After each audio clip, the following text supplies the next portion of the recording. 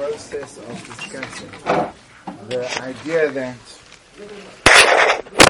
Talmud Torah in general and Limud Gemara specifically,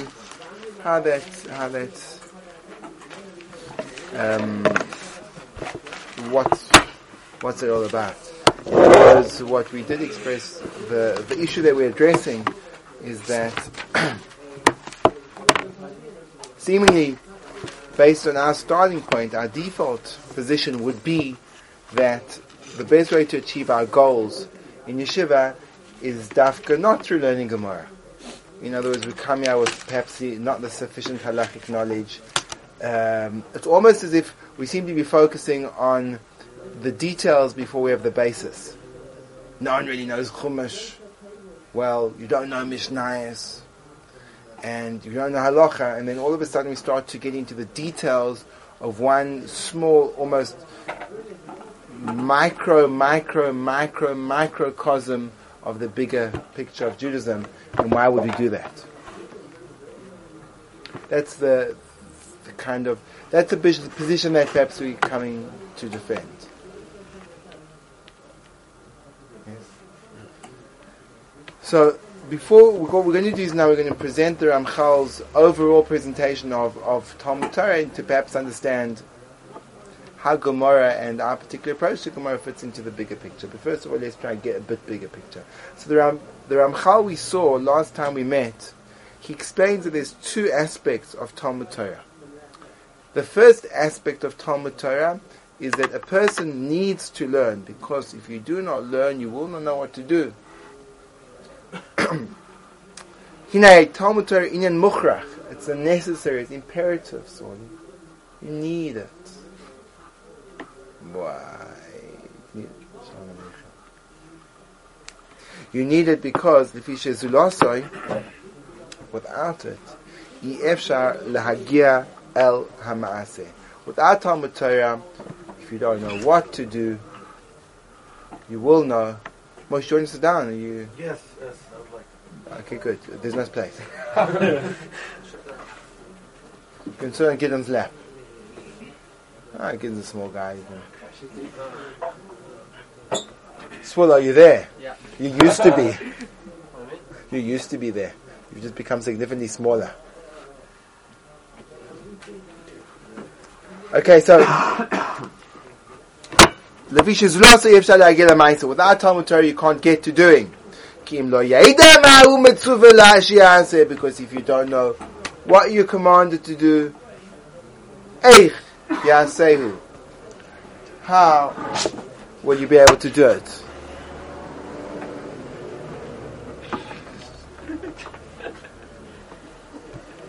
Omnam, however, says the Ramchal, Omnam, however, Zulas zeh, apart from all this, Yesh b'Talmud, there is in the study of Torah, Tachlisu Gadol l'shleimusa shel Adam, a great purpose in the completion of man.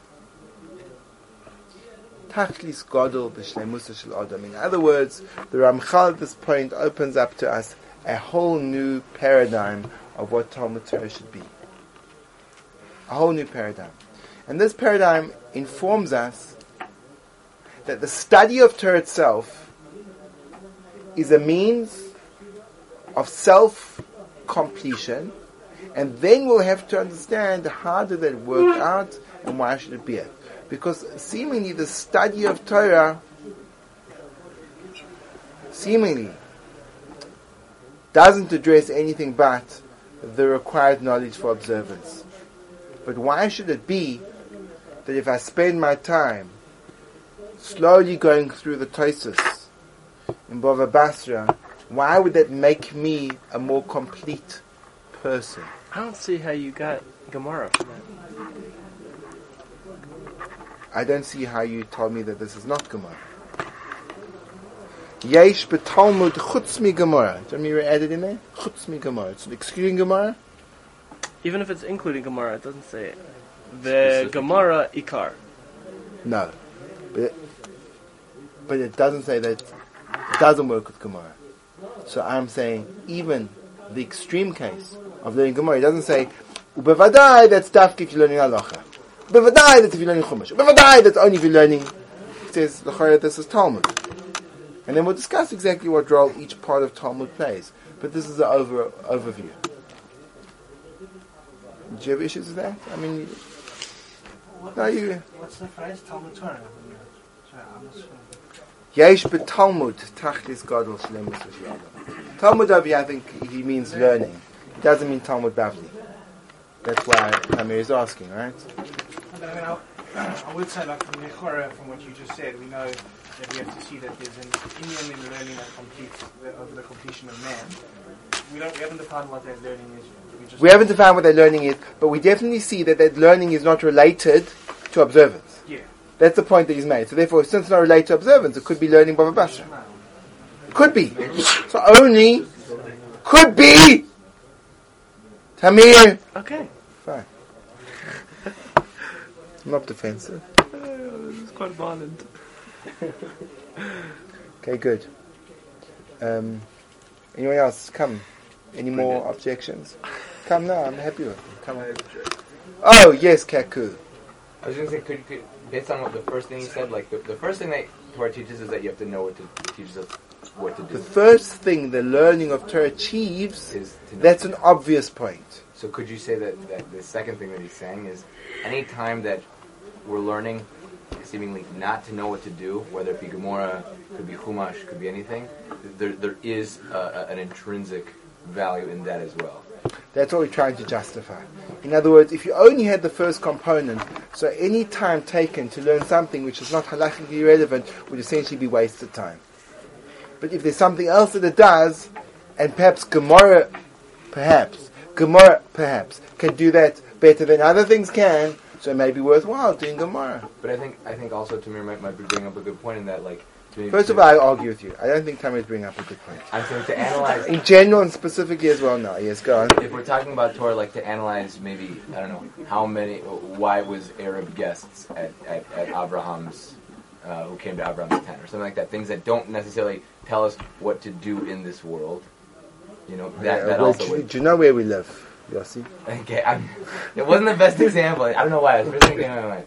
But analyzing things in Torah that aren't going to bring us. I'm saying it doesn't have to be in Gemara. It could also be in Chumash. It could be in Chumash. It could be in Mishnah.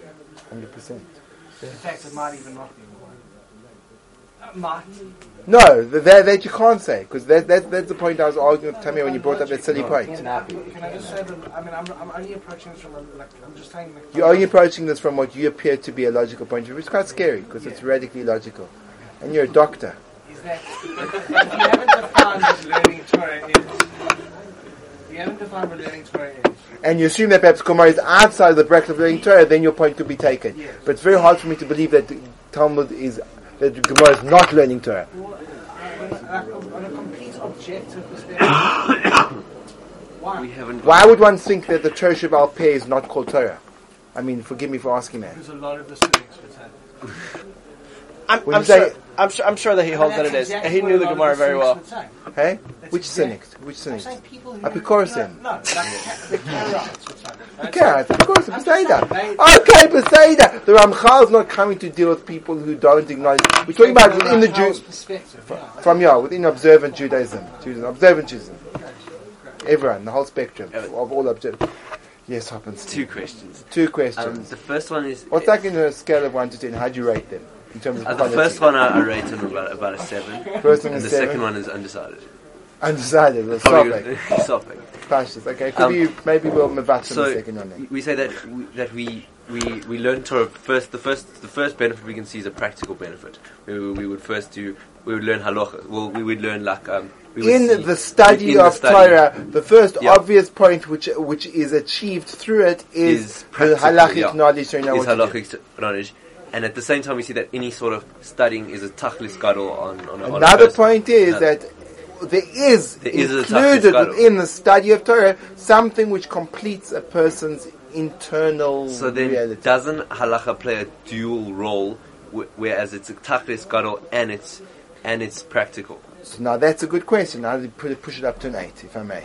In other words, says Hoppenstein, if it's true, before you even understand this Tachlis Gadol, but surely if you could do both at once, that would be the best. Right? Yeah. Good question. Not bad. What was the second one? I'm looking quite positively towards you now. So, what he was saying before, like, so when we say Talmud, does it include everything? It includes Chumash, Talmud Torah, Pashtus, Kabbalah. right? Kabbalah. Okay. Just Nach. Yeah, I know. okay. Pashtus, even the base Yaakovs. Okay. Tanya. The works. Okay. Okay. Good. So you're okay with this? Ami, how are you feeling about the whole how are you feeling on a Sunday morning just It's amazing, isn't it amazing, the rain and all that? I'm very impressed with that rain.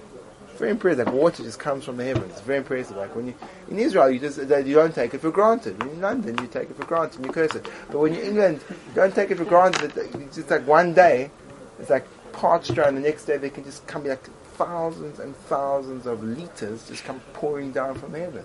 Like, so useful. You don't have to pay for it; it just comes down. Isn't it amazing? I get shocked. I do get shocked. Like you think you should have to import this from Turkey? Yeah, they're thinking about it. No, it's amazing. It's amazing. As Hashem says, yeah, it's water. It can come from here. It's amazing. It's very big chizuk for me. Did you guys got to do a bit of me and Sam did a bit of a rain meditation. Is that why you rain? Is that why you rain? So Did you rain Did you dance? meditate before the rain, or you meditate? whilst it was raining, you saw that you can experience the rain with all your senses. You can see it. It's beautiful. It just comes down. You can feel it. You can smell it. You could essentially taste it.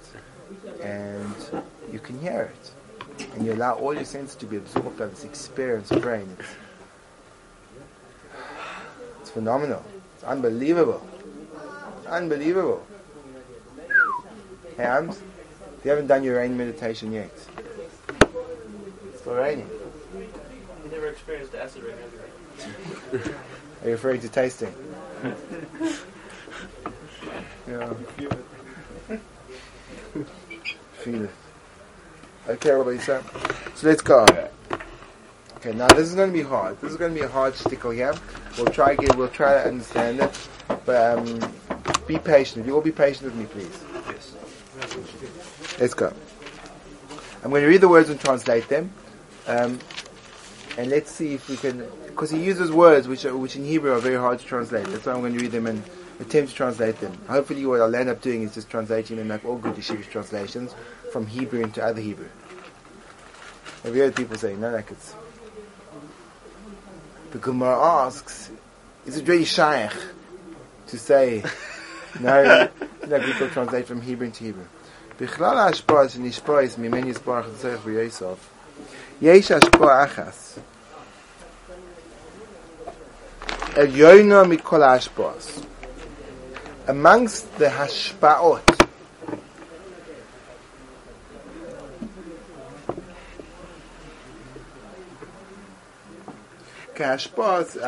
hashpa'ah means literally it can be translated as using the word influence. Influence, I think, comes from the word fluidity. Influence means a flowing in. Influence. Like fluency means something that flows. And influence means that it flows in. Yeah, you following me?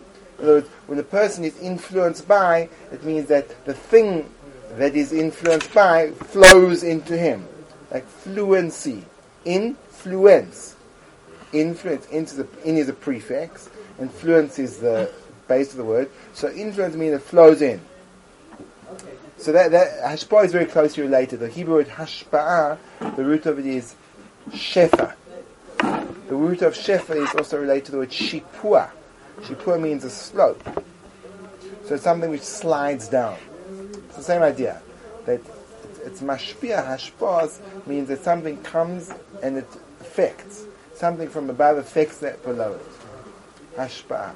So there are many hashpahs. Bichlal hashpah is hanishpah mimenu yisborach l'tzorech b'yosef. Kodesh Baruch Hu gives this hashpa'ot to his creations. In other words, he allows, I'm assuming, spiritual forces to affect humankind,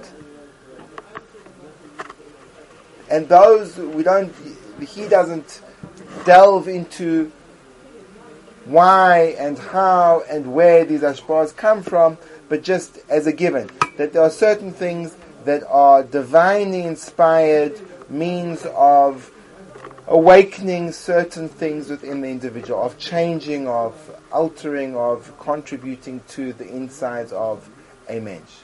So amongst all those hashpahs, yesh, there is hashpah achas. There's one influence, elyono mikol hashpahs. The source of this influence is the Most High. It's way above all the others. So he now establishes there's a hierarchy of these different affecting tools that the Eibishter has in his toolbox, kiviyachol. There's hashpahs which start off on a lowly madrega. They influence a person slightly. And there's higher and higher and higher. And then there's one which is way above all the rest. There's one hashpah that its capacity is a super hashpah, a supercharged hashpah. A hashpah meaning an influence which is like an influence on steroids, to express it in a crass fashion. It's powerful. It's super powerful. A superman hashpah. She'inyana, that the nature, the being of this, that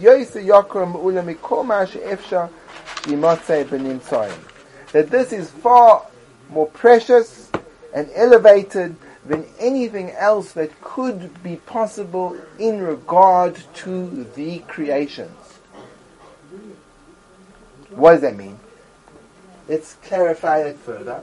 What does it mean that this hashpah is the highest possible degree, the most elevated, exalted? It means it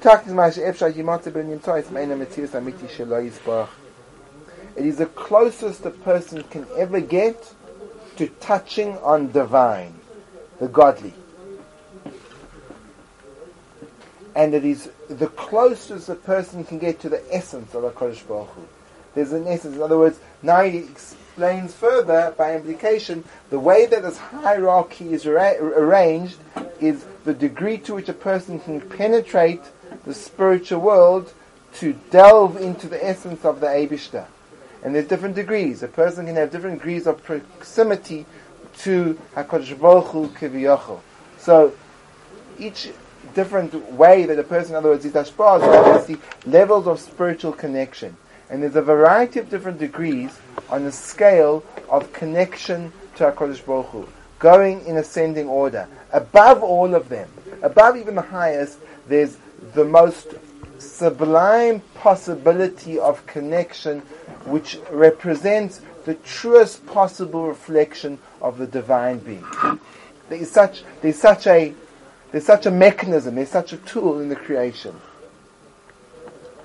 And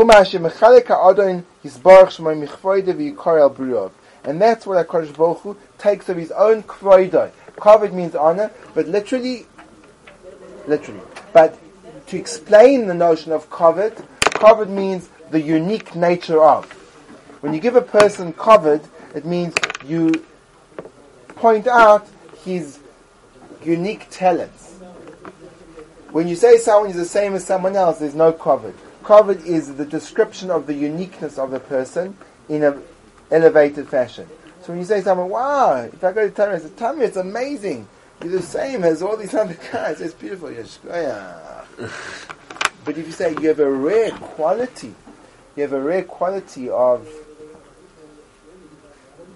insightful criticism that very few people possess, so then I'm being mechabed you. I said, that's valuable. I'm giving you value. I'm giving you weight. I'm giving that component weight. So when it says that HaKadosh Baruch Hu shares of his kavod, it means he shares of that which makes him special. And that which makes him elevated, el briov, to his creations. Okay? That's step one. So step one is the establishment of the idea that the spiritual world is not egalitarian.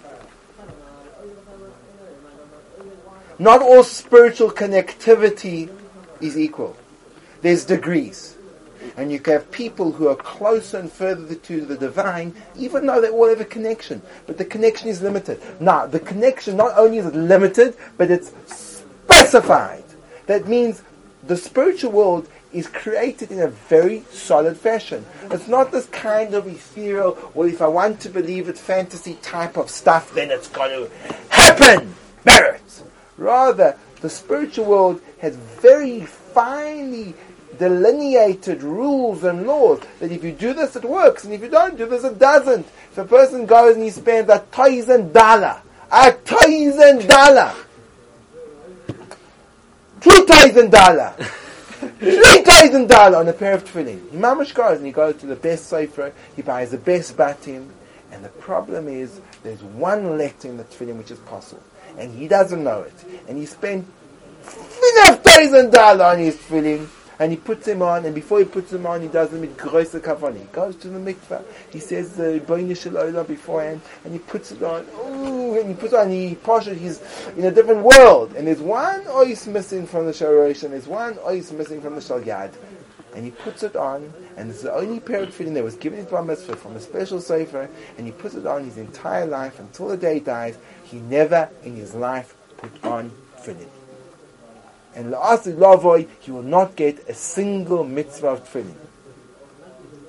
He may not be punished for all the brachas of Atali, he said, because he was an oines, but he won't get the mitzvah of tefillin.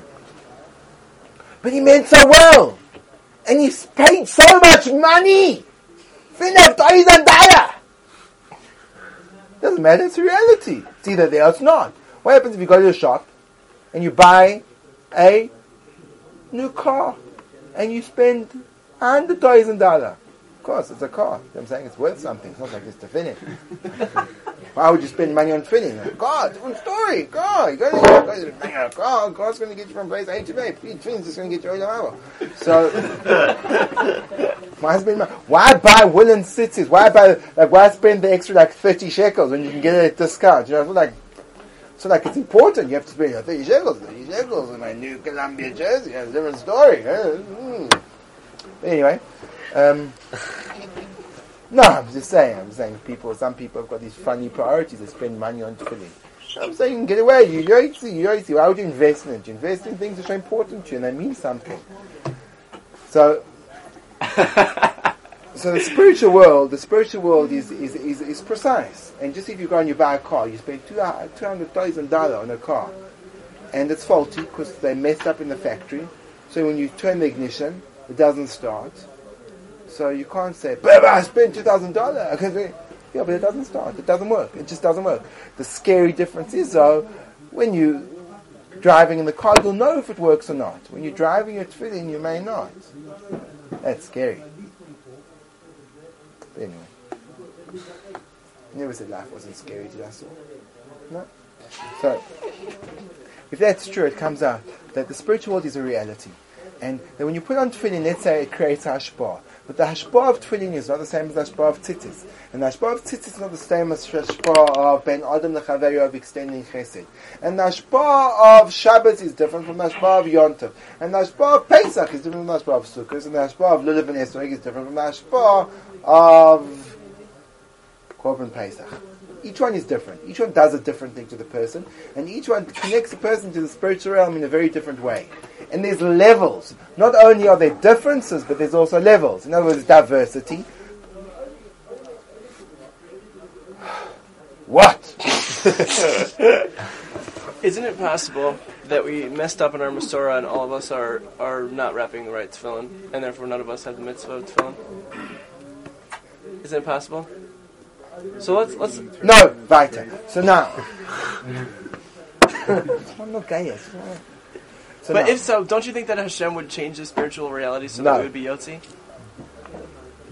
Oh, I didn't realize I was so like. I didn't realize what I meant.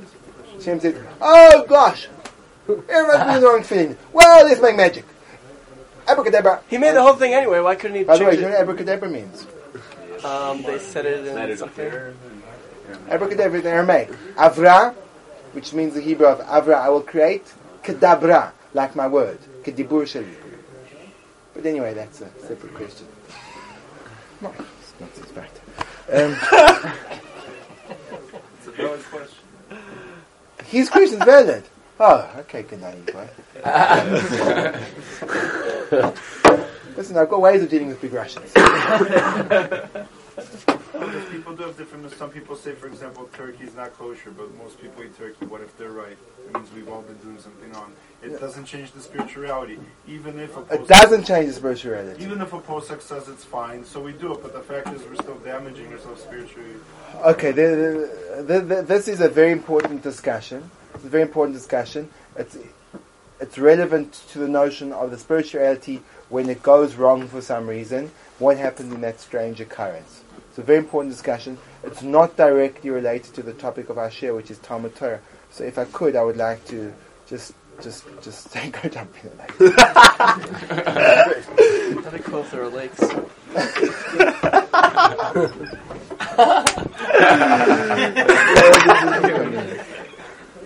He likes that idea. Like for him, like jumping in the lake is like one of the things he'd like to do. Like all of a sudden, like when we're thinking jumping in the lake, which for everyone else would be like, a rebuttal of going and get lost. For him, like so imagine like jumping into a lake. And you go, wow, that sounds like a really good idea. And then like he thought about Eretz Yisrael and he couldn't find any lakes, so he got quite disappointed. And now like we've ruined his afternoon because there's no lakes in Eretz Yisrael. Truthfully, after this rain, I mean, you go jump in a paddle.